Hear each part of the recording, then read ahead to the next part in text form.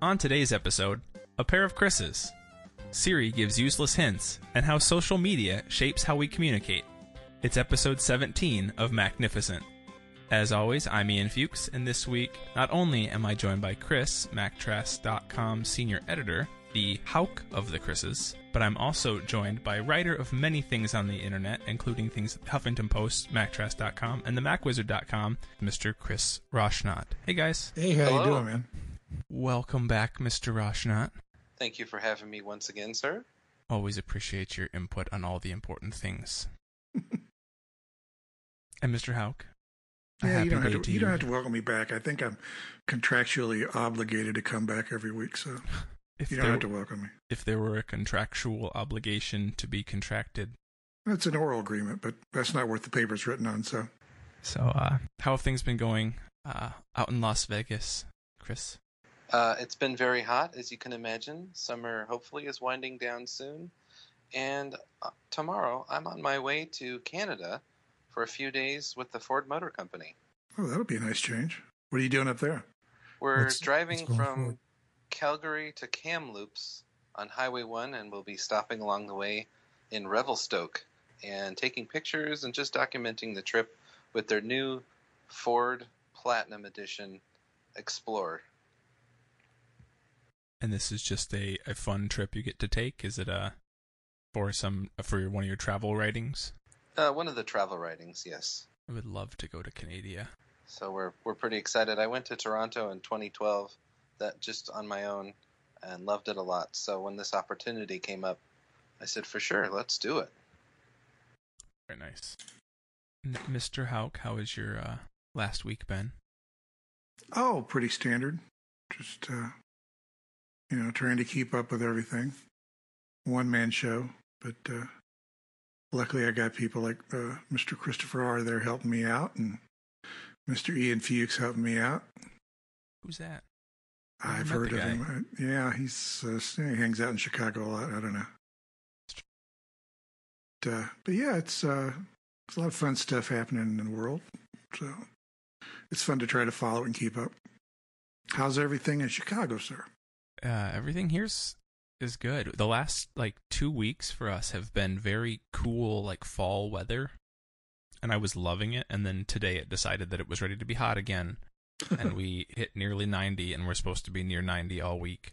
Oh wow! So I'm ready for fall to be here. If we could just have a month of summer weather that was just a straight month of the nice warm summer weather, and then back into fall, I would be happy with it instead of this roller coaster of a summer we've had.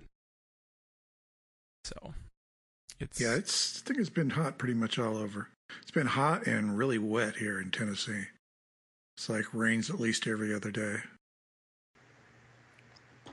It seems like Vegas has had the record heat wave of yesteryear this year. June we tied for the most days above 105. It was over 20 days.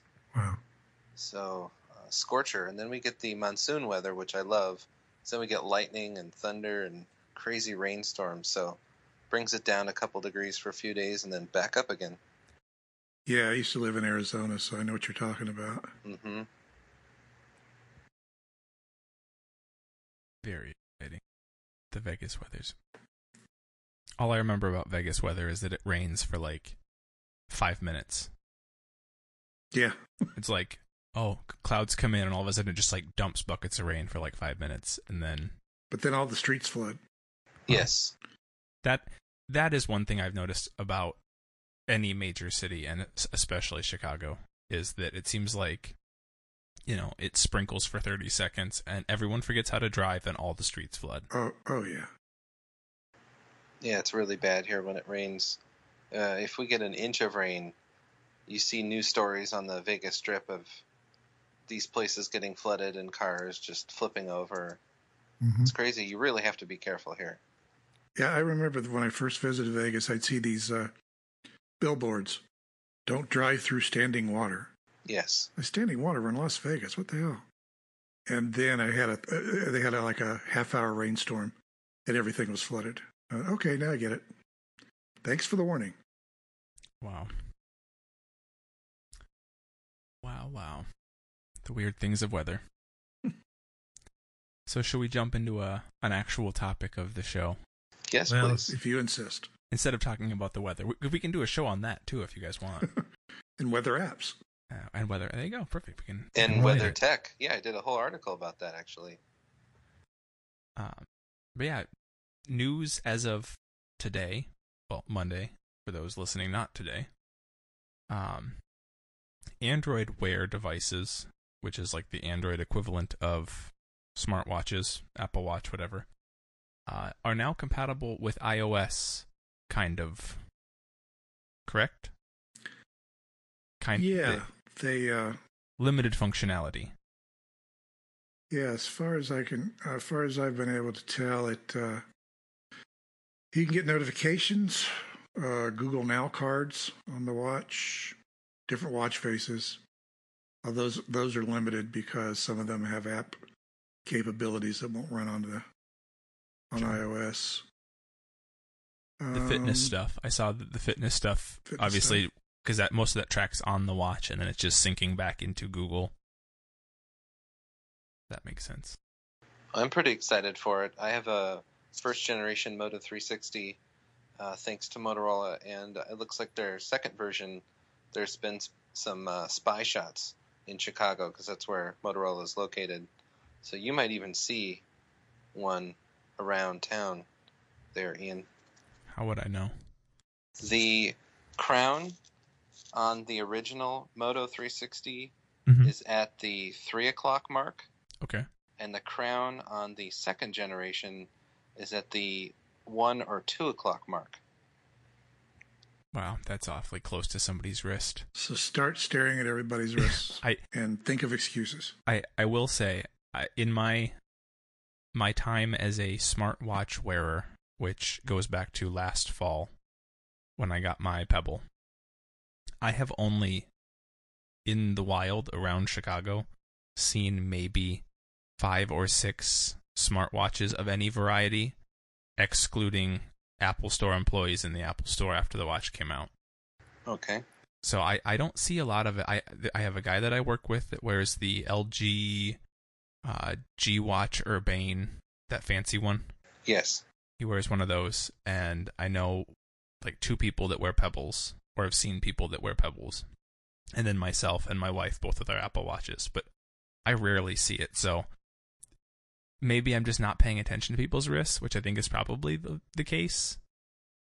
I see quite a few Apple Watches in Vegas. Do you? Yeah, I think it's just the market here, and we get visitors from all over, and those visitors tend to have more money, so they'll probably have the newest tech as well. So that's probably why I see more Apple Watches than anything here. But I get stopped in the grocery store. People talk to me about my watch. Have you had that happen? I've had a couple people stop me, and I notice it like especially at the grocery store, because with Apple Pay, I'm using my watch whenever I can. Nice. And so, like Whole Foods or whatever, I'm checking out, and somebody's like, "That was cool. What did you just do?" I'm like, "Oh, I just paid with my watch," and they're like, "Oh, that's so awesome." I was at the pet store the other day getting dog food, and this kid had this giant Samsung watch, and he's like, "What does your Apple Watch do?" And so I was kind of trying to show him, this is some things it does versus things it doesn't do yet. He's like, "Oh, that's so cool. My watch doesn't do that. It basically just gets text messages." I was like, "Well, why did you spend $200 on it? The Pebble was half the price." So. Well, it's all about the ecosystem, and now finally, Motorola and Google have broken through that ecosystem wall. So, day one, it's pretty good functionality.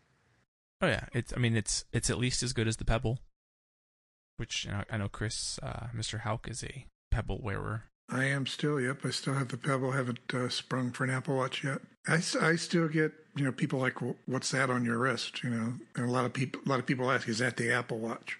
And you just say yes. Yes, of course. You have, as far as you know, yes, it is. If you can't tell the difference, then yes, this is in fact an Apple Watch. Yes. Well, I go as far back as the Square iPod, which I wore as a watch. I got a watch band for it and everything. Oh, yeah. I have one sitting right here on my desk. Oh, yeah. So I like that idea. That was cool. Yeah. I actually started wearing that as soon as they said the Apple Watch, announced the Apple Watch last fall. I switched to wearing my iPod again on my watch band. Just to screw with people? Well, no, occasionally, just because when you compare the size, and I'm looking at it right now, the size of that compared to the Apple Watch, the 42 millimeter, is very close. Oh, so for me, it was a matter of what does the screen size feel like as a watch? Is it comfortable? Can I wear this at the gym? And I ended up liking it. So, if only it had Bluetooth. Exactly, that was all it was missing. Because then it could really be a watch to do simple notifications. That's all I really wanted it for, anyway. For me, it was notifications and the fitness stuff. The rest of it was all just extra. Mm-hmm. But yeah, with Android Wear, now it's compatible with iOS. According to Google, only one watch is compatible, although reports online are that numerous other watches are compatible, just not promoted as being compatible. So it's pretty cool. Yeah, we had someone leave a comment on MacTrust that he'd paired his Samsung Gear Live to the iPhone, and it worked great. Nice. So, is that the Samsung Gear Live? Does that have the phone included, or is that the watch only? That's just the watch. I think it runs a little under $200 on Amazon. Well, if Apple ever decides to play nice with their APIs, maybe we'll get some more functionality. And what's great about the Moto 360, they dropped the price a couple weeks ago, so now you can get one in the store, like at Best Buy, for instance, for $149. Oh, nice. Do you think that's going to, if they do officially expand to a lot of the Android Wear devices, do you guys think that might give them a little edge this Christmas as far as getting sales from somebody that might usually buy an Apple Watch? Maybe if you pick up one for half the price of the Apple Watch. Well, some people are price conscious, but other people like the ecosystem to be the same. So a store associate will say, "Oh, you're getting a iPhone. Why don't you buy the watch now too?"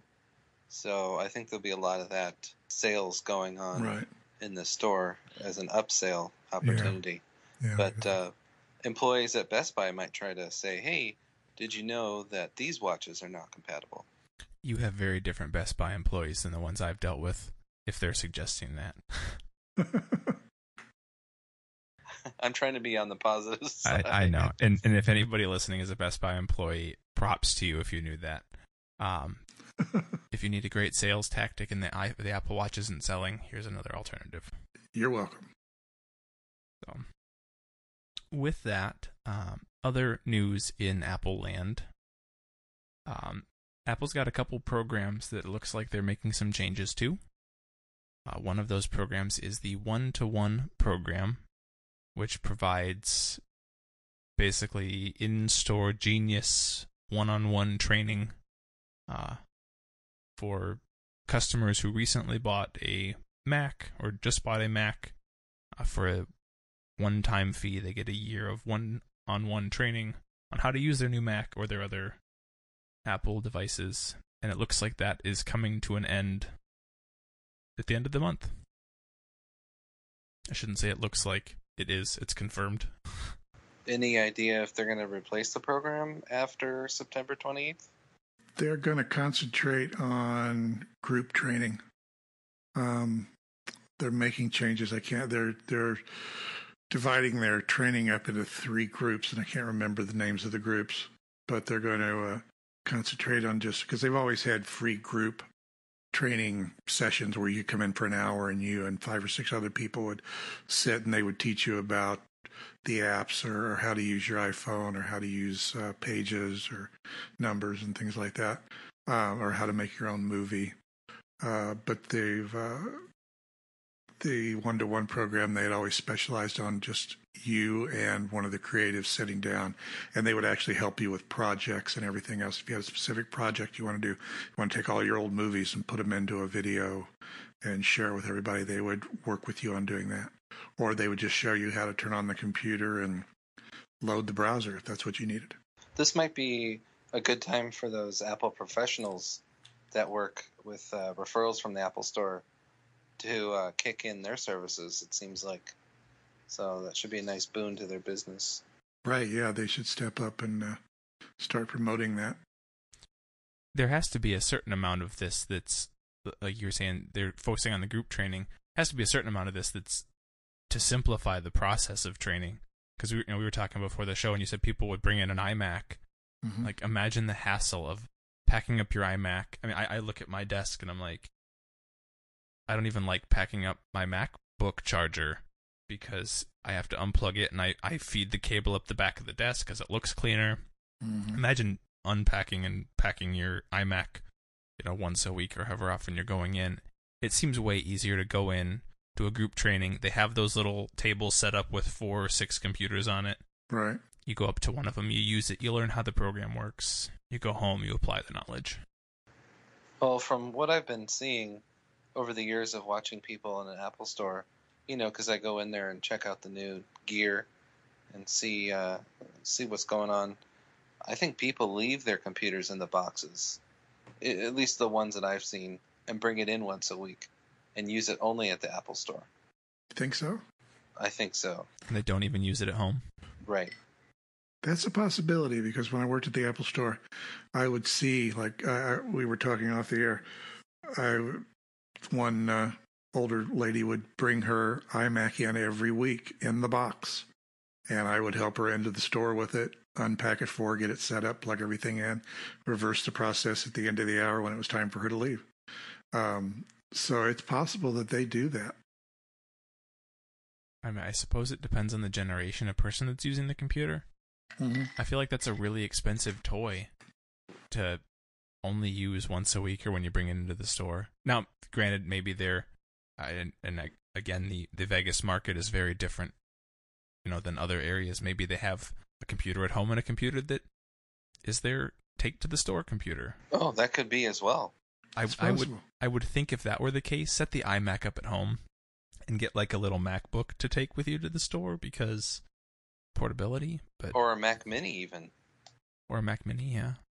Although then you have to have the display, and then they have that whole fiasco. No, if they brought the Mac Mini in, we had a display for them. Oh, okay. Because we had them they had displays on the tables. Oh, well, fair enough. So. Well, I know a couple of people at least that will not be excited for that program to be ending. But who knows what they'll come up with after September 28th. Sounds like Apple's doing a lot of changes in September. And some new announcements, which we'll get to. Yeah. The other program that I want to really quick touch on, and this is a program I don't know a lot about, but according to the show notes, Apple is to expand their Apple Camp summer program to year-round. Mr. Houck. Right, yeah. I'm probably the reason that's in there. Okay, yeah, I put it in there. I'll admit it. Jeez. They've always had, during the summer, they've had these great little programs for kids to come in, and they would show them how to do videos. They would put together an entire video with either using their own content or Apple's content, show you how to use titling and everything else. It was like a 1-week program at a time, and they had I'm trying to think. I think it covered video. It covered using apps like GarageBand. You would do your own recordings, show you how to do your own podcast, thing like that.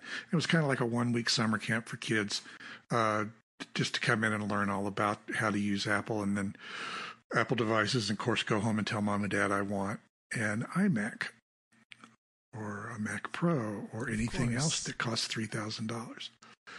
So they've kind of like decided to extend that. Instead of just being the summer months, they're going to do a year-round thing. I'm not even sure if they're going to keep the Apple Camp name for it, but they're going to have year-round programs where kids can come in and learn the same things they did during the summer camps. Such a great idea. I remember using my first Mac in kindergarten, and now I'm a certified professional. So there you go. Starts that addiction early. And I was the same way. My grandparents had, the old, what was that ugly blue color iMac? Bondi? Yeah, they had one of those. Had the Bondi blue iMac, and they had one of those goofy eMac, where it was the weird like pre-iMac display on an ARM thing. Yeah. They had one of those, and they had an old like Mac Classic or something, Apple II, something ridiculous forever ago that I played games on. And so, yeah, you start that addiction as a kid early, and you're just like, hey, here's cool technology. Look at all the crazy things you can do with this. And as soon as kids get it in their hands, they want more of it. So yeah, it's setting them up for that. And it's teaching them how to do different creative things, which is certainly cool. I think back to middle school and learning how to edit video, and I was so excited when I learned how to do it. I was like, I just have to have more of this. And it slowly evolved into going to college to do video and learning how to do audio editing, and now here I am with you guys on a podcast. And sweet. Just been all downhill from there. Okay. It's just been a downward spiral. So yeah, it makes sense that they would continue to expand, do it year-round. Kids want to learn this stuff at all times of the year. Well, it's like any other addiction. They give you that free taste, and then from now on, it costs you. But the kids get so much more cool technology. They get iPads and iPhones. Oh, don't complain. You were talking about you were 5 years old. You had the Apple. Is that what you? Oh Apple no, that II? was at school though. Yeah, but I mean, you had the computers in school. I'm 56. I'm 56 years old. We had cutting edge technology. Was a 10-inch black and white TV that weighed 400 pounds. So I mean, radio was still reasonably new when I was in school. Sure. Or at least transistor radios that you carried around and put up to your ear. Yeah, you did your math homework on stone tablets. Well, we had abacuses. But... Also in the realm of kids and Apple technology, another program that Apple announced, and I could be totally wrong on this, but my understanding of it is a program that the government is pushing and Apple is partnering with. And it is called Connect Ed. So when you read it, it looks like it says connected. Get it? But the ED is capitalized. And the idea is to provide technology to students in schools that can't afford to provide the technology to the students. And basically the start of this was Tim Cook was on Good Morning America last week. He was at a school in Alabama and basically said, here's, we're outfitting this school with Macs and iPads so all the students have access to this stuff because technology helps them learn better and makes them smarter or something. And it, at the same time, establishes this if you're at 8-year-old and you're using an iPad and then you grow up, you're going to want to continue to use Apple products because you've been using them since you were 8 or 5 or however old it is. So you create that Apple lifestyle for these kids and make lifelong Apple users out of it. Right. As I understand it, each school that's involved in it, each student gets an iPad or has access to iPads. Right. The administrators and teachers get both MacBooks and iPads, and then they have Apple TVs in every classroom. So they're definitely getting exposed very nicely to the Apple. That is so great. Oh. It's so great. I learned on Apple in school. I presented with Apple products in school. So if you can put a presentation together on your iPad during lunch and then show it in class for whatever reason, that's awesome. Right.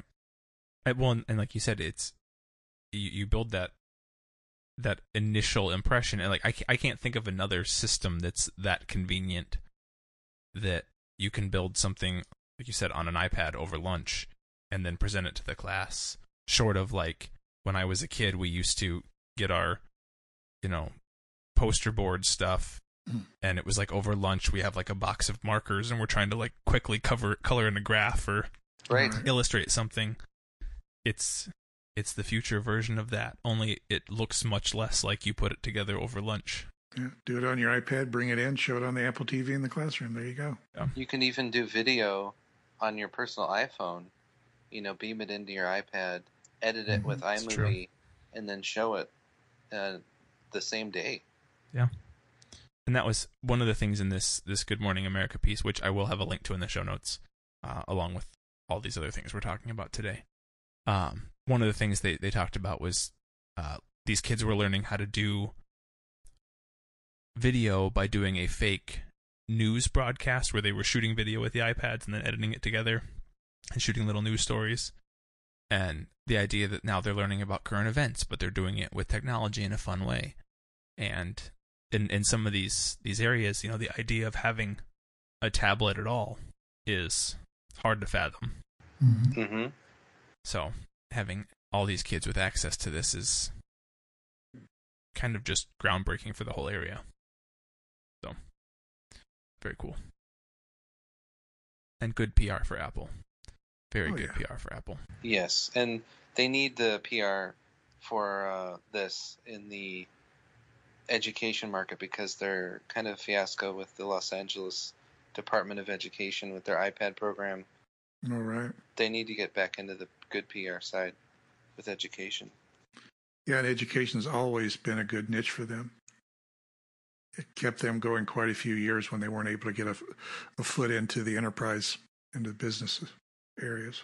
Yeah, and well, they've had different school-related programs for a long time, and I know the town that I went to college in, small town in Iowa, Forest City, it was this huge deal, but they did a thing where all the middle schoolers got iPads and all the high schoolers got MacBooks, and it was a program through Apple where they were outfitting this, and the idea was that technology is important, and these kids are going to go to college and need to learn how to use a computer and an iPad and all this stuff, so why not make it accessible to everybody? And I don't remember what that program was called. It wasn't this Connected thing, ConnectEd, but it was something along those lines. So the school paid a certain amount, got a discount rate on everything, and then became an entirely Apple school, which, again, lifelong Apple customers. I wish they had this program when I was in high school.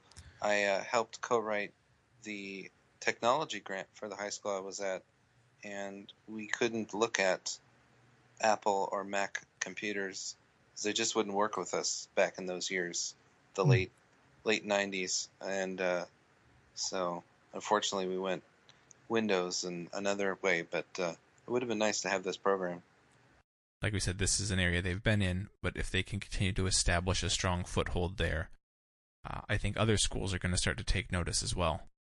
And in theory, if they could get more and more schools to jump on board, not only are you creating these Apple customers for life, but think of the market that Apple begins to take over.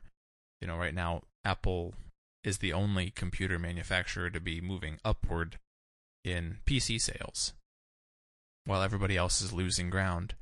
If they can come into a school and say, well, now all of these Windows machines that you have get to be bumped up to a Mac, that's just a whole another arena of computers that now are not Windows machines, so they're continuing to, chip away at that PC market share, the Windows market share. And in theory, if these kids start to like Apple and learn to like Apple, and they tell their parents about how easy it is and how they can do all these cool things, they continue to have a reason to sell Macs. And I think they realize, too, they have to get the interest of children now in order to start building apps of the future. That's true, too. I didn't even think about it from a development standpoint. So if the kids are used to the UI now, they'll have that in their mind when they say in late high school, maybe early college, hey, let's make an app and continue that the amount of apps that they have and the huge market share they have in the App Store. Sure. So other news of the past week that doesn't involve Apple and teaching kids. Apple sent out invites for what may or may not be a fantastically huge event. Hard to say. We'll have to find out. But the event that was rumored to take place on September 9th is now confirmed to take place on September 9th. And on the invite, the main text of it, the invitation says, and I apologize to anyone listening in their car right now who has their iPhone plugged in, but it says, "Hey Siri, give us a hint." So I'm looking at the invite right now, and there's 5 distinct colors on the left side, and there's 3 distinct colors on the right side. Oh man, you're getting way too into this. And one of those colors colors. One of those colors that correspond on both sides is pink. And as we've seen in other rumors, we've seen pink iPhones. Oh no. So Just stop right there. I'm thinking there will be pink iPhones. Oh, I hope you're wrong. Yeah, let's hope. And not only that, but I'm thinking that's probably one of the colors as well they'll be using for the iPhone 6C that we've been hearing about. No, I'm totally fine if they're going to do plastic again. Yeah. I am totally fine with the pinkish, yellowish, whatever, all these like pastel-y colors. Yeah, all those pretty colors. I'm okay with that. But I do not want to see a pink metal aluminum phone. Rose gold, 100% fine with me. I think rose gold would look fantastic. I think the LG Urbane comes in a rose gold. The Apple Watch comes in a rose gold. They look fantastic. If you could have a phone that would match that, perfect. I'd be all for it too. If it's going to be like, Susan G. Komen pink, I'm less okay with that. Not that I have a problem with Susan G. Komen. I don't know why I picked that. That was just the first thing I saw on the desk in front of me that was pink. Or you think of Avon? Avon pink. That would also... Rose is pink, yeah. Like, any shade of pink, I'm not okay with the aluminum. Well, you kind of have to ask yourself, what are the popular colors in Asia? And gold is definitely one of them, and that's why it's been such a hit worldwide. Sure. So is pink a big color in Asia? If it is, then I would see it. Red definitely is. So I would be more... I think they put pink out there to confuse us in the, tech reporting industry, but I'd put my money on red if I were a betting man. I think somebody just got creative with their Photoshop color correct or hue correct, and they went a little too far. I think they were shooting for a rose gold color and just overshot it. Realistically, I think if we see a pink in the iPhone in the aluminum, there would almost have to be a blue and a green and a red and a yellow. I guess gold could be yellow, but you might as well have multiple colors of the aluminum then. And, Apple's not... They've done these things before with their products in multiple colors, like the iMac, so I wouldn't put it past them. Well, the new iPod Touches, I think, if you look at those for inspiration for color, is there a pink? I think there is a pink. Could be. Apple.com/iPod. I believe there's a pink and a blue. There is a pink. Oh, that's really pink. Whoa. So they have a blue, a space gray, a gold, a silver, and a pink. And product red. I would like a cobalt blue. The blue looks really nice.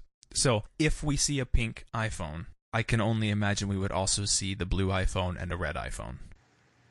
And Project Red is important for Apple, so I could see that happening.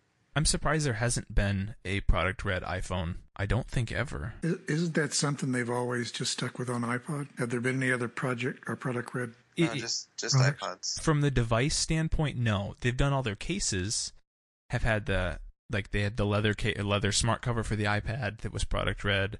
They had a case for the iPhone 5 and 5S, and I think they had one for the 6 and 6 Plus that was the Product Red. Yeah, it's possible. So I think from a cases standpoint, they've done the red several times. But iPhone 6 case leather. They don't call... Oh, it is Product Red. So, yeah, they do have a red case for it. So, it wouldn't seem unreasonable to think that they could just make a red phone. And when it comes down to it, all you're doing now is anodizing aluminum. They're already doing it for the space gray and for the gold. What's the difference of another color or a couple colors, other than maybe from the inventory aspect in the resellers? All right, so Best Buy only stocks, large quantities of the black, the silver, and the gold, or whatever. Which is fine. Gives another reason to go into an Apple store. Sure. Specifically. Well, and not to say that other stores couldn't carry those, but they could be exclusives. That that gets to be a dangerous game to play, though, because we've talked about this before. Yeah, I can go a few miles in any direction and find an Apple store, but there are places where you have to go many, many miles for an Apple store. I suppose online. Even in a city the size of Indianapolis, there's only one Apple store in the entire town. Wow. So, yeah, they could sell them online and say, well, if you want the colorful ones, get them here. I think it comes down to, just like any other phone on the market right now, some of those fancy color ones, they just don't have as many in store. So yeah, that you might go in to get a blue 6 Plus or 6S Plus, and they say, well, we only have the 6S Plus right now in silver and black, or space gray or whatever. And you say, okay, well then I guess I'll go with space gray. Which always happens at launch. Oh yeah. You can never get the color or size that you want. Exactly. I wanted a gold 6. My wife wanted a black 6 Plus. I ended up with a black 6, and she ended up with a gold 6. So that's always the case. And obviously, yeah, once the demand starts to cool down a little bit, they can have whatever colors of whatever device. Well, I hope Apple comes out with rose gold and red. I've had blue. Now that I'm looking at it, I really like it. And how about you, Chris? I'm more of I had a gold 5S, and I've got I think it's a space gray 6S Plus right now. I think it is. Hell, I've had it in a case so long. So you have a 6S Plus? A 6 Plus. There we go. I'm ready for a nap. But I've had it in a case so long, I couldn't tell you what the color is of it. Is the front of it black? It is, sir. Yeah, then it's a space gray. All right, there you go. I've got a space gray. And I was just gonna say that's the biggest reason that I've for every iPhone I've ever owned and every iPad I've ever owned, I've always gone with the space gray, because I don't like the white bezel, because it actually makes the screen look smaller. At least in my perception of it, because you automatically have that white trim, it feels just a little bit smaller. Whereas if you have the black, so. I'll have to look at my wife's 6 Plus. She's got the white front. I never really thought to look at it like that. Especially when the screen is off, the black tends to make the screen look bigger. If Apple's listening, let's do gold all around. Gold front, gold back. Let's just do it all gold. Gold screen. Gold screen. Just pure gold. Let's just make it out of gold. Just dip it in gold and gold send it out. Yeah. Now at one point I thought, why don't they do a black front on the gold phone? And then Samsung released a gold phone with the black front. Mm-hmm. It made sense why Apple didn't. Thank you, Samsung. Yeah. So anyway, that was a total tangent on the Hey Siri, give us a hint. Sorry about that, people with the radios again. One of the things that has been kind of fun about it is that now you can ask Siri to give you a hint, and you say it just like that. Hey lady, give us a hint. And she comes up with some pretty catchy things, most of which revolve around September 9th and saying, something big's coming. But what I want to know from you guys is, what do you think we're asking Siri to give us a hint about? Well, I'll just say colors of the iPhone, since that's what their invite looks like, and previous invites have had multiple colors, and hey, what do you know? They introduce new products with new colors. So, I mean, they follow a pretty good track record of the invite matching the colors of what they're introducing. So you're going really simple, just colors. Yes. Mr. Houck, what do you think? I know you have a whole theory about this. It's more associated with the invite itself on the way it looks. To me, it looks like a finger pressing down like on Force Touch. So I think we're going to see the Force Touch. Apple doesn't do anything by chance or just on a whim.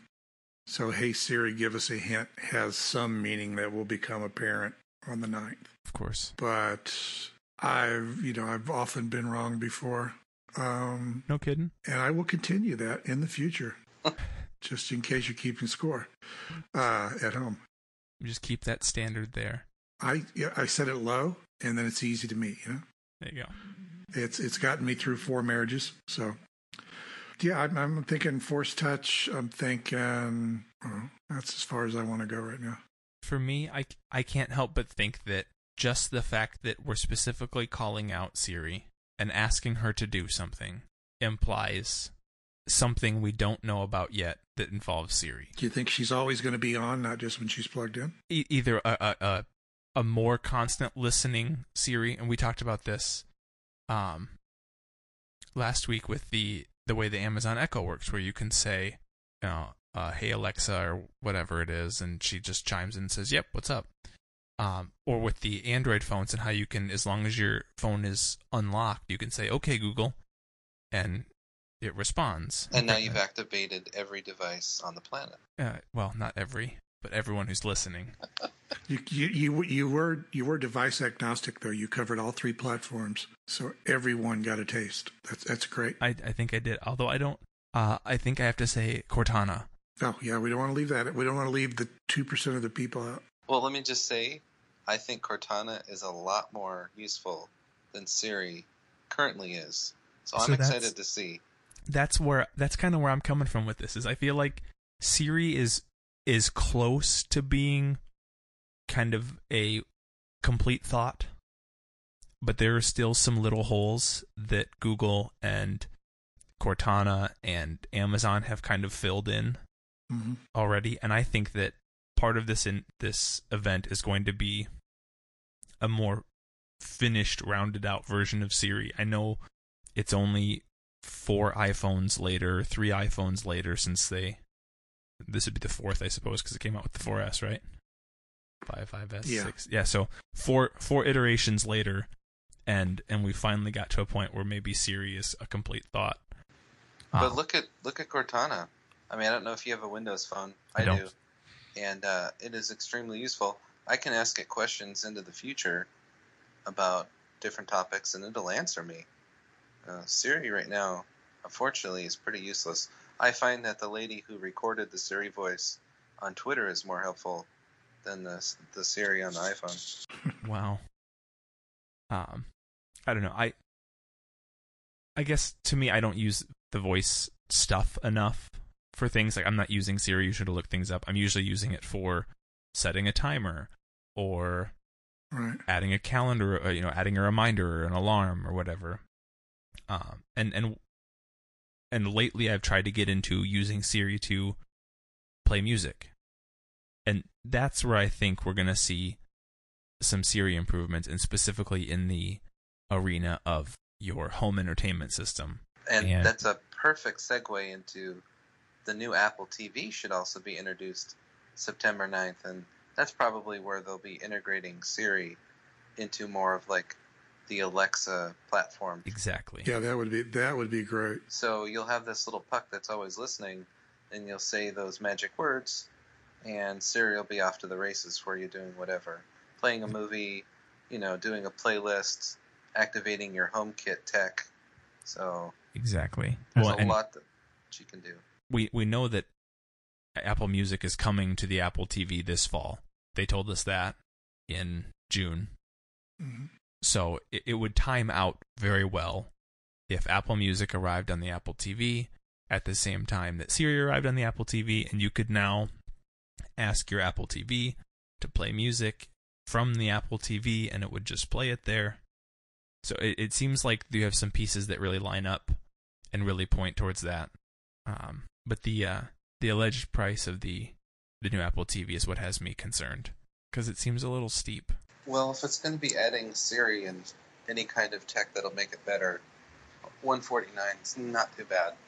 We have to look at how much people are paying for the Alexa hardware from Amazon, and I think that's pretty similar. I don't think it's too cheap from them. But it still seems like a lot. It seems like a lot compared to Roku or Fire TV. Exactly. And that's their competitor. That's their competition point. Sure, but you're not seeing a Roku run your home automation tech. It's true. I think $149 would be more of an acceptable point than $199. $199 just seems just a little too high for what they're talking about anyway. Yeah, and right now, for those not looking at this document in front of us, right now the speculation is between $149 and $199, somewhere in that realm. The reason that I have a hard time with it is the Apple TV for, a freaking 8 years or something, was $99. Right. And for what it offered, $99 seemed a little steep, especially towards the end of its life. And right when I got to the point where I was like, okay, $99 doesn't make sense anymore, they dropped the price to $69. I feel like they could keep an Apple TV at $69 that doesn't have some of this stuff, and then also have an Apple TV that's $99, maybe $129 that has some of this added stuff. Well, they are supposed to keep the current Apple TV available at that $69 price point as an entry level. So I feel like it would make sense to at most double that price, because unless you're getting twice the product for it. Now, obviously, I have no idea. There could be all kinds of other things inside of it. If they include a game controller as well as just a remote, right? And it's a full-fledged like console type experience. Right. $200 doesn't sound bad, because an Xbox is $300 or whatever. I don't think there will be too much game opportunity with this device, probably in a future version. I'm thinking that you'll just get more access to your cloud material, like your Apple Music and your HomeKit integration, and now this always-on Siri. And maybe, just maybe, it might be like they might merge your Time Machine hardware, or like a home Wi-Fi router technology as well. So that would make more sense if you have HomeKit hardware that works on Wi-Fi, that this would also be possibly your home Wi-Fi router. Or like an Airport Express that can extend your network. Right. Right. If it's going to act as a hub of some sort that's going to control a lot more, it may be worth it. I don't know. I still have a hard time, unless it, at $200, unless it starts to get into that, at least an app store that allows some gaming or some type of apps on it. $200 just seems like too much. I had the original Apple TV, the one that was hard drive based. Mm-hmm. It was basically a Mac Mini without the OS X on it. And I got it for Christmas, but I think my ex-wife paid $249 for it or something like that. That's just absurd. And I loved it, and I didn't give it up until it finally died, because you could hack it, you could do so many things with it. But so the $99 price point for the little black hockey puck didn't bother me so much. That was cheaper. So $149, it's still not crazy. Although they're going to have to deliver an awful lot, especially since the latest reports are saying they will have a new version of the software for the third generation that I have now. That will allow it to stream the TV service and give some of the other features. It won't have Hey Siri. If and when that does come about. Yeah. If they do that, I might not be so apt to give up $149 for a new Apple TV. I might be willing to stick with my old one, because to tell the truth, I don't use it that much anymore. I rent an occasional movie, or I watch Netflix or Hulu on it. Yeah. So they're going to have to really come through with something for me to get up off anywhere from $150 to $200. Sure. All right. So one other thing related to the impending announcement, and that is related to storage space on devices, and something that I will cringe and kick and scream if it does come true. But according to BGR, the Boy Genius Report, the iPhone 6s may still come with a 16 gig option for the built-in storage. And not only that, but a smaller battery to boot. I don't see it. So what I can see is, okay, I understand smaller battery with the Force Touch technology. It's slightly thicker, so they have to pare down on the battery. iOS 9 does a better job, hopefully, of battery. I don't know if you've seen that in your beta versions on your phone. It's getting there. It's getting better. And then, so 16 gigs of storage is ridiculous. It's ridiculous, but I can see that they want you to stream everything now, even the music that you own. So, that was the big reason why people got bigger phones, was to hold all their music and to be able to record video as well. So maybe they'll do a video streaming iDrive type service with this new iOS 9 that we don't know about yet. So it records from your device to the cloud. It's almost like Periscope, but straight into your iCloud Drive account. Right, and then you can send that file to YouTube or download it to your computer if you need to. But I can see where we're moving everything into the cloud and then just have iMovie there as well, and then edit on your Apple Drive. So my issue with the 16 gig is even simpler than that. It's not, where can I store my music? Because Apple Music takes care of that. Yeah, take videos and photos. iCloud Photo Library already kind of takes care of shaving down some space for that. My issue is that on a 16 gig device, and I'm going to use my iPad as an example of this because it's the only 16 gig device I have right now. My iPad, after installing just iOS 9 on it, no apps loaded, only comes out with like 11 gigs of storage. Wow. Because the OS and whatever, that all comes packed onto it. I load maybe 40 apps. Some of them are magazines, some of them are, like Twitter client and Facebook and whatever. Some of, nothing major, with the exception of GarageBand, which weighs in at like 700 meg.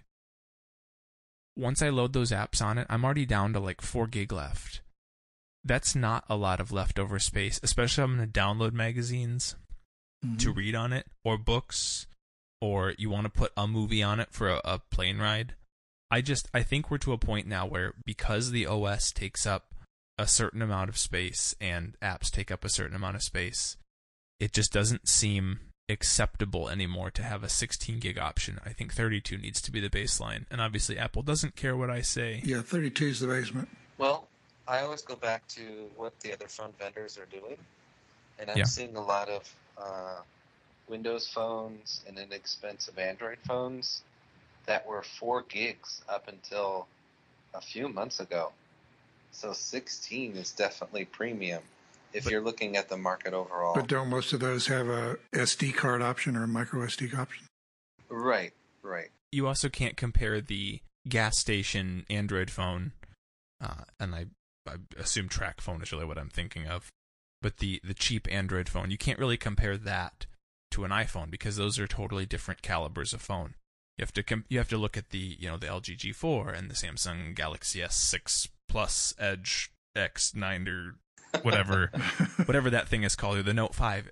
Those things, or the Nexus 6 that I have lying around. It's a 32 gig baseline. You can't go lower than 32 gig. So to me, it makes sense. 32 gig in an era of HD video and 4K or 4K video, high megapixel pictures, apps, music, all of that it doesn't make sense to have a 16 gig as your bottom. Right. 32 is a minimum to be usable anymore. Yeah. Well, we've heard now 2 people say 16 gig packaging for the 6S. It just... So I'm like, wow, Apple. The only thing I can figure is that maybe they're gonna, if they get rid of, say, the C and they don't do a C, a 6C, maybe they have a 16 gig 6S and then a 32, and then they actually cut the price of the new model down $100 at its cheapest point. So have the 16 gig for like the emerging markets. Exactly. So that instead of having the C model be your $100 less phone, now you have the current flagship model, but in a smaller storage capacity, and possibly feature limited somehow. There will always be people that will buy the smallest amount of storage just because it's cheapest. Exactly. They could say they have the latest phone, but it's the smallest storage. So if they could say I have a 6S, it's only 16 gig, but I only paid $100 for it with subsidized contract or whatever, or $549 for it instead of $649 or $749 or $849. They're going to look for that bargain. There's always the bargain shopper. And they're going to take the lowest storage. And if that's not the case, I'd like to see, if they're going to make the 16 the bottom barrel option, I'd like to see a 32, and I'd like to see it not $100 more than the 16. But that's what they'll do. See, I don't feel like they can, because with the 6, they went 1664, and it was only a $100 jump. So you can't now put the 32 in there and slip it back in and make it $100. So you can only do like a $50 jump for the 32. Yeah, you've got a good point there. They've already established a price point. Oh, let's think maybe they'll get rid of the 32 and just go from 16 to 64. That's what they did with the 6. Because now you're looking at 4K video recording option, and people are not going to want to have limits on how much they can record. As I know with my Motorola phone, you can only do a certain amount of minutes in 4K. Sure. So if Apple turns that part off and you can record through your entire available storage, a 64 base Pro version of the 6S and the premium pricing would make more sense. Right. But again, so you still have a 16 gig option that has access to 4K and can only shoot like 18 seconds of 4K before it runs out of space or whatever it is. Like that. When you combine those two things, it just doesn't make sense that the same device can have both of those. You can't have a 16 gig device that also shoots 4K because the size of 4K video. So somewhere in there, we're going to see one of those two things. The only way you cannot see, or the only way you could see both of those things, is if Apple basically says, you know what, if you get a 16 gig device, 4K is disabled on your device. And that doesn't sound like something Apple would do. Did you hear this rumor about the future iPhone having a week-long battery life? This hydrogen cell battery? Yeah, you like that idea? If it happened, I would be more than okay with a multiple-day battery life. Yeah, I have no problem with extended battery life. Give it to me. I think that's going to be a problem. I tested a hydrogen battery, but the reaction that it makes is exothermic, so it gets very hot. And if you're making energy to use it, let's say on an airplane, it's not allowed for you to generate that electricity while you're flying. Fire hazard? Yeah, you can only generate it before or after the flight. So who's to say Apple couldn't have improved on this and found some other? I mean, realistically, my guess is this is not a 6S thing. That they're not going to introduce this new battery technology. That's going to be 8 or 8S or right. I mean, it's going to be down the road a little bit. Obviously, Apple's made some acquisitions. They bought Tesla engineers or battery engineers, whatever. So they're interested in battery tech. Don't get me wrong, but I don't see that type of tech being consumer market popular to the level of iPhone yet, unless Apple has found a way to alleviate some of those headaches. Well, the reports I'd seen about hydrogen, about the type of batteries Chris is talking about, were another company anyway. And they said within, I think they mentioned by 2016, they would have something you could plug into the lightning port and it would be able to power it. So more like a battery case.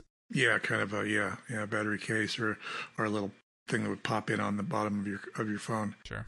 So and so that would help with the heat, but it wouldn't help with what Chris is talking about as far as being on an airplane, because they're going to be strict about that for quite a while. Yeah. Well, I hope they're wrong with the minimum 16 gig storage. Me too. But I like your idea of having that as the base model and get rid of the C product. Yeah. If they can drop the price of it by $100 and introduce that as the base model, I think people would be just as happy. And it also takes care of that issue. Everybody's saying, oh, well, there's not going to be any C model. Well, that would explain why we're not seeing a C model.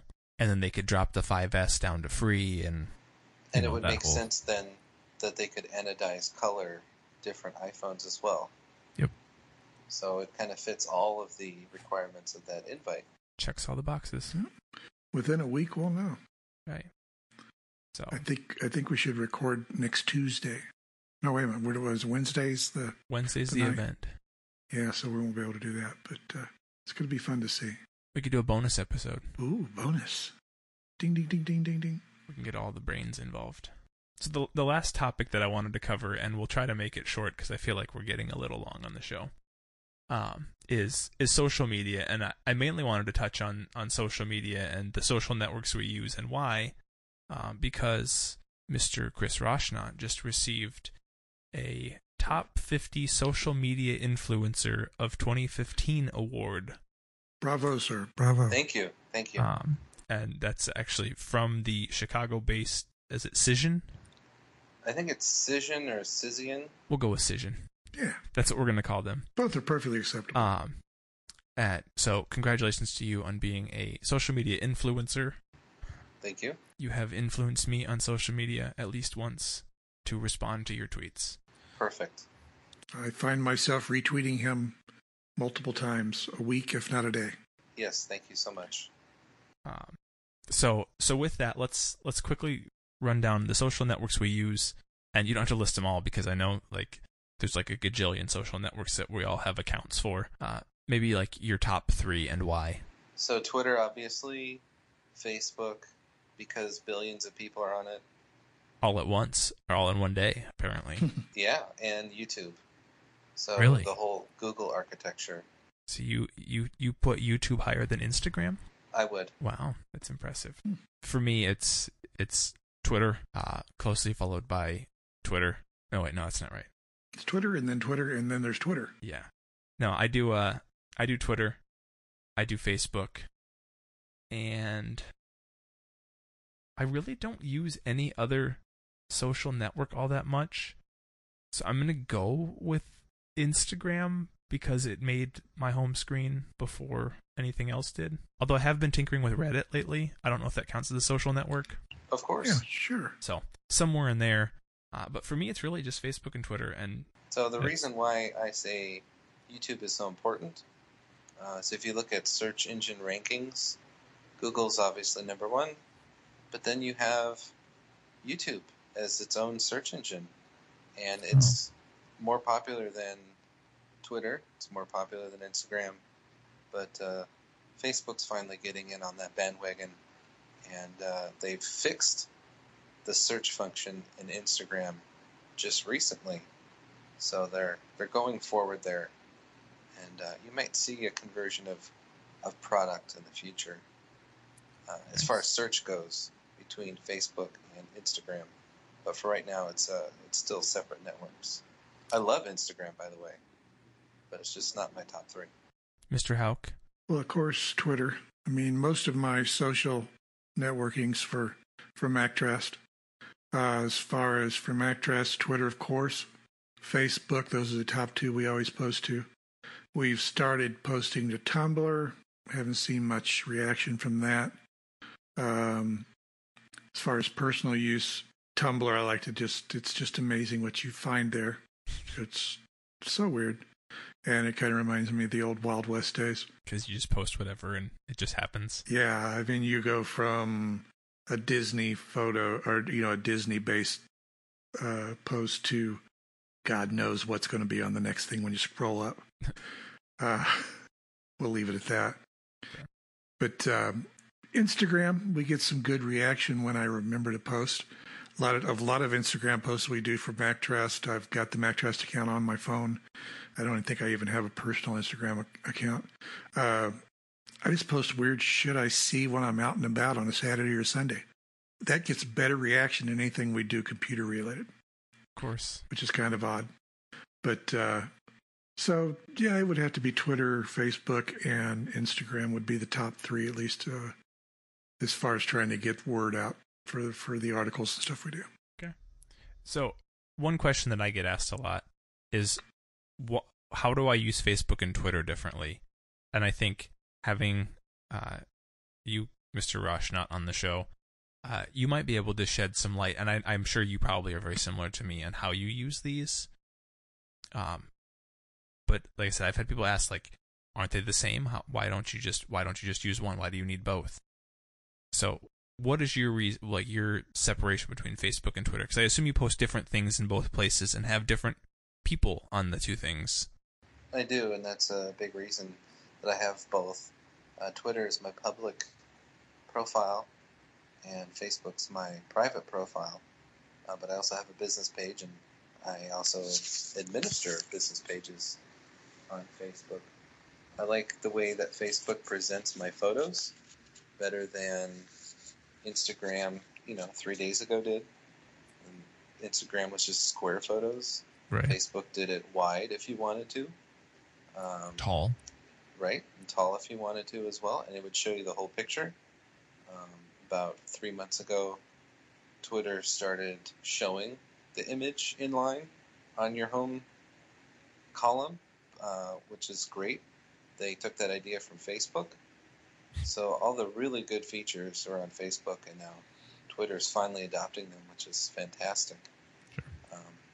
But I do have different people, and so one's personal, one's public. There are some cross-posting opportunities, and I do take advantage of that on occasion. And for me, it's the same thing. Facebook is family, is friends from high school and college. Twitter is the rest of the world and anyone out in the public domain, and a few select people from the public domain who have made their way into being my friends, like Mr. Hauk. Aww. And Mr. Kunzler, who's not with us this week, who have snuck their way into my Facebook friend list. But for the most part, it is very much Twitter is here's my thoughts that I want to throw into the world that I know my parents don't care about or my grandparents don't care about. And then on Facebook, it's here's all the things that I did with my wife this weekend when we went to do, our adventure downtown, or we went to a concert, or whatever it is that they can see and they can get happy about. And occasionally, like you said, there's the chance to cross post things and say, well, here's a podcast I did that I want the world to know about, but I want my parents to be proud of the fact that they spent money on college, and I'm using some of that education now. Well, my mother doesn't have any social network profile, so she definitely goes through my Twitter feed on a daily basis, and I'll get her tweets from text messages about things, so it's fun. And then sometimes I'll get a recap email of the week of what she liked the best. So something of the week? Yeah, I think it's time for that. And since you, Mr. Roshan, have the longest list of things. Sorry. That's all right. I assume some of these are going to be included in that long article you're going to post on MacDress very soon. Oh, you know it. All right, good man, good man. So, I'll let you start, and you can give us the rundown on all your storage solutions. Sure. First, I should mention a quick disclosure. I was sent these products for review. No compensation for any of the companies mentioned here with these products. So the first one is Otherworld Computing's Envoy Pro Mini. It's a 240 gigabyte SSD USB 3.0 memory stick. Holy crap. Formed out of aluminum, and it's shaped to fit in the USB port of the MacBook Air. So since it's so thin, you try to plug in a normal memory stick, and it will stick out the side and sort of jack up the computer on one side. Well, this is designed in such a way where it will not do that. And 240 gigs is a ton of space. So that will be in the upcoming review. Excellent. Honorable mentions, a hard drive from Western Digital. It's a 1 terabyte drive, and it's bus powered, so you don't have to carry around a cable to connect your computer and a power cable. It's one cable that does it all. So that's pretty cool. And last but certainly not least is Fuse Chicken's Titan Loop. It's a great name for a company. I saw it and I said, well, I definitely have to try this out. This is a great name. But the Titan Loop serves a purpose to not have you buy Apple cables all the time. I noticed that Lyft and Uber drivers all have these frayed out broken cables. And if they just bought one of these Titan or Titan Loop cables, it has a lightning tip on the end, they don't fray or break that I've seen so far. Of course, there are production issues with some of the items, so you can easily get a replacement from Fuse Chicken, but it's definitely the toughest cable I've ever used with a lightning tip. Cool. Very nice. It looks hardcore, like metal wrapped and very, very nice. And I know, Mr. Hauk, you had reviewed one a while back that was also very tough.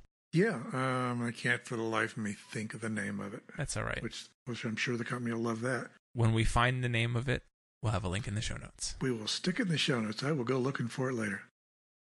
But yeah, you want to tell us about your choice of the week? Oh, sure. You know, there are some of us that can't afford or just simply won't buy an Apple Watch to remind us to stand up every hour. So there's a nice little app called Stand, and we're going to include the link to the article about it in the show notes. It's a pay whatever you want app. You can pay anywhere from $1 on up, however what you think it's worth. $1 million. $1 million. We make that much from the Starbucks franchise, sir. But what it does is every hour it simply reminds you with a little prompt on the screen of your Mac to stand up. And I've actually had it, I can't remember if I mentioned it on a previous podcast or not, but I've had it running for at least a month. And it actually gets my dead ass out of my chair at least every other hour to get up and walk around a little bit. Usually I spend... Have another beer. Yeah, get another beer, check the whiskey level in the bottles, things like that. The important things in life. But it actually has helped me get up and get around a little more than I normally would. And I've actually lost a few pounds. I don't know if that's simply from a diet change or actually from the app. But what the hell, let's say it's the app. There you go. So as I said, anywhere from $1 on up, you can pay what you want. It's a great little app. Doesn't take up any space. Only pops up every hour. And what the hell, it might get you up and around for at least once or twice more an hour every day. Very nice. So totally just coining off the Apple Watch stand reminder, using that same thing. Yeah, it's basically the same thing every hour. Just, hey, stand up. The only drawback is that if you do stand up during the hour, it doesn't know that.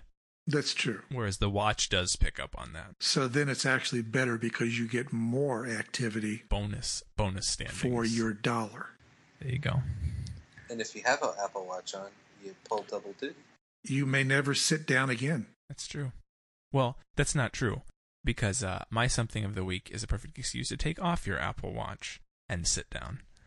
And it is the Pad & Quill Luxury Pocket Apple Watch stand. This was a product I was sent by the lovely folks up at Pad & Quill. And great people, by the way. Give them money. Fantastic people. They make fantastic products. If you are into wood and leather and classic materials, all of their products are fantastic. They're very much traditionalists in things, and and it is a true mom and pop operation. It is. So the stand is really cool. It folds up, so you can take it with you. It's a little wood stand. Your cable feeds just kind of over the top of it and down a little chase on the back and out the back of it. And it comes with a little leather pouch that you get to put it in. But it's super nice looking. It's whether you have a super modern nightstand or a classic nightstand, or you just have this in your bag to take with you. It looks great, and your Apple Watch actually has a little channel that it can slide into. So it sits really nicely on the stand. But one thing that I really like about it that I haven't found in a lot of other stands right now is that you can actually turn your watch sideways, which on Watch OS 2 puts it into nightstand mode, so you get like a more of like an alarm clock display. And this actually will accommodate that between the magnet and the angle that it sits at, so you can utilize your watch in nightstand mode while using a nice stand instead of just setting it on the nightstand. So I really like it. It's starts at $79 and it goes up to like $119, I believe, depending on the wood choice. What kind of wood choice did you pick? I got I don't remember what it was called now. They have cherry, sapel, and walnut, and I got the sapel. Oh, that's nice. And it is a fantastic product. Starts at $79, goes up to $109. And the other cool thing about this and all of their products is they are all handmade by, I assume, gremlins in Minneapolis or something. My people there in Minnesota. Yeah. Minnesota. Yeah. So it's cool. They make great products. They're super nice.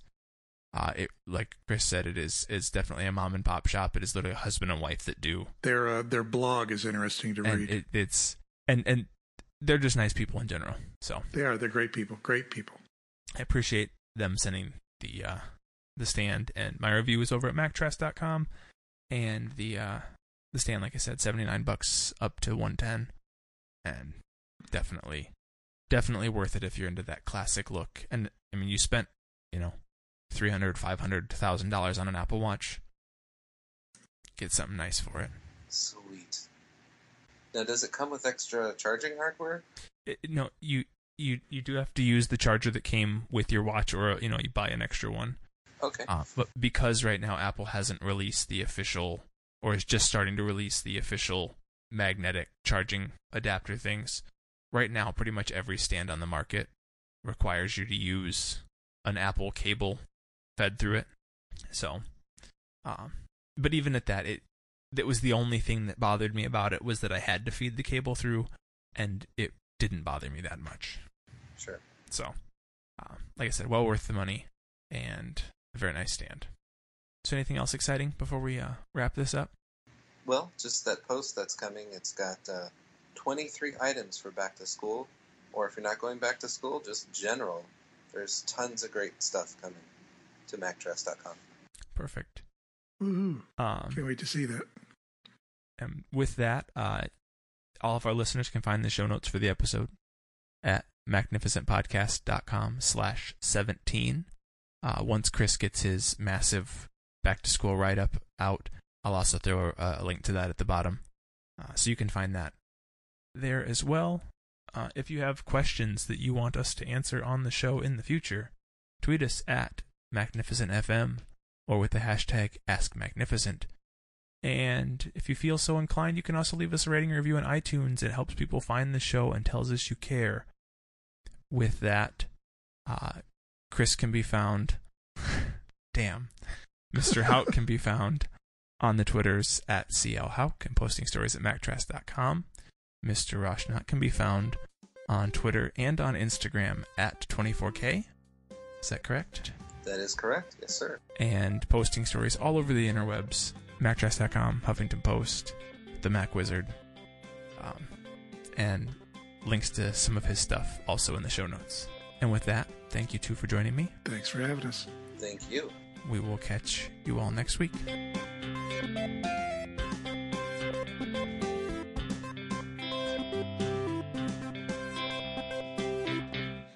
pair of Chris's beats a pair of Aces anytime.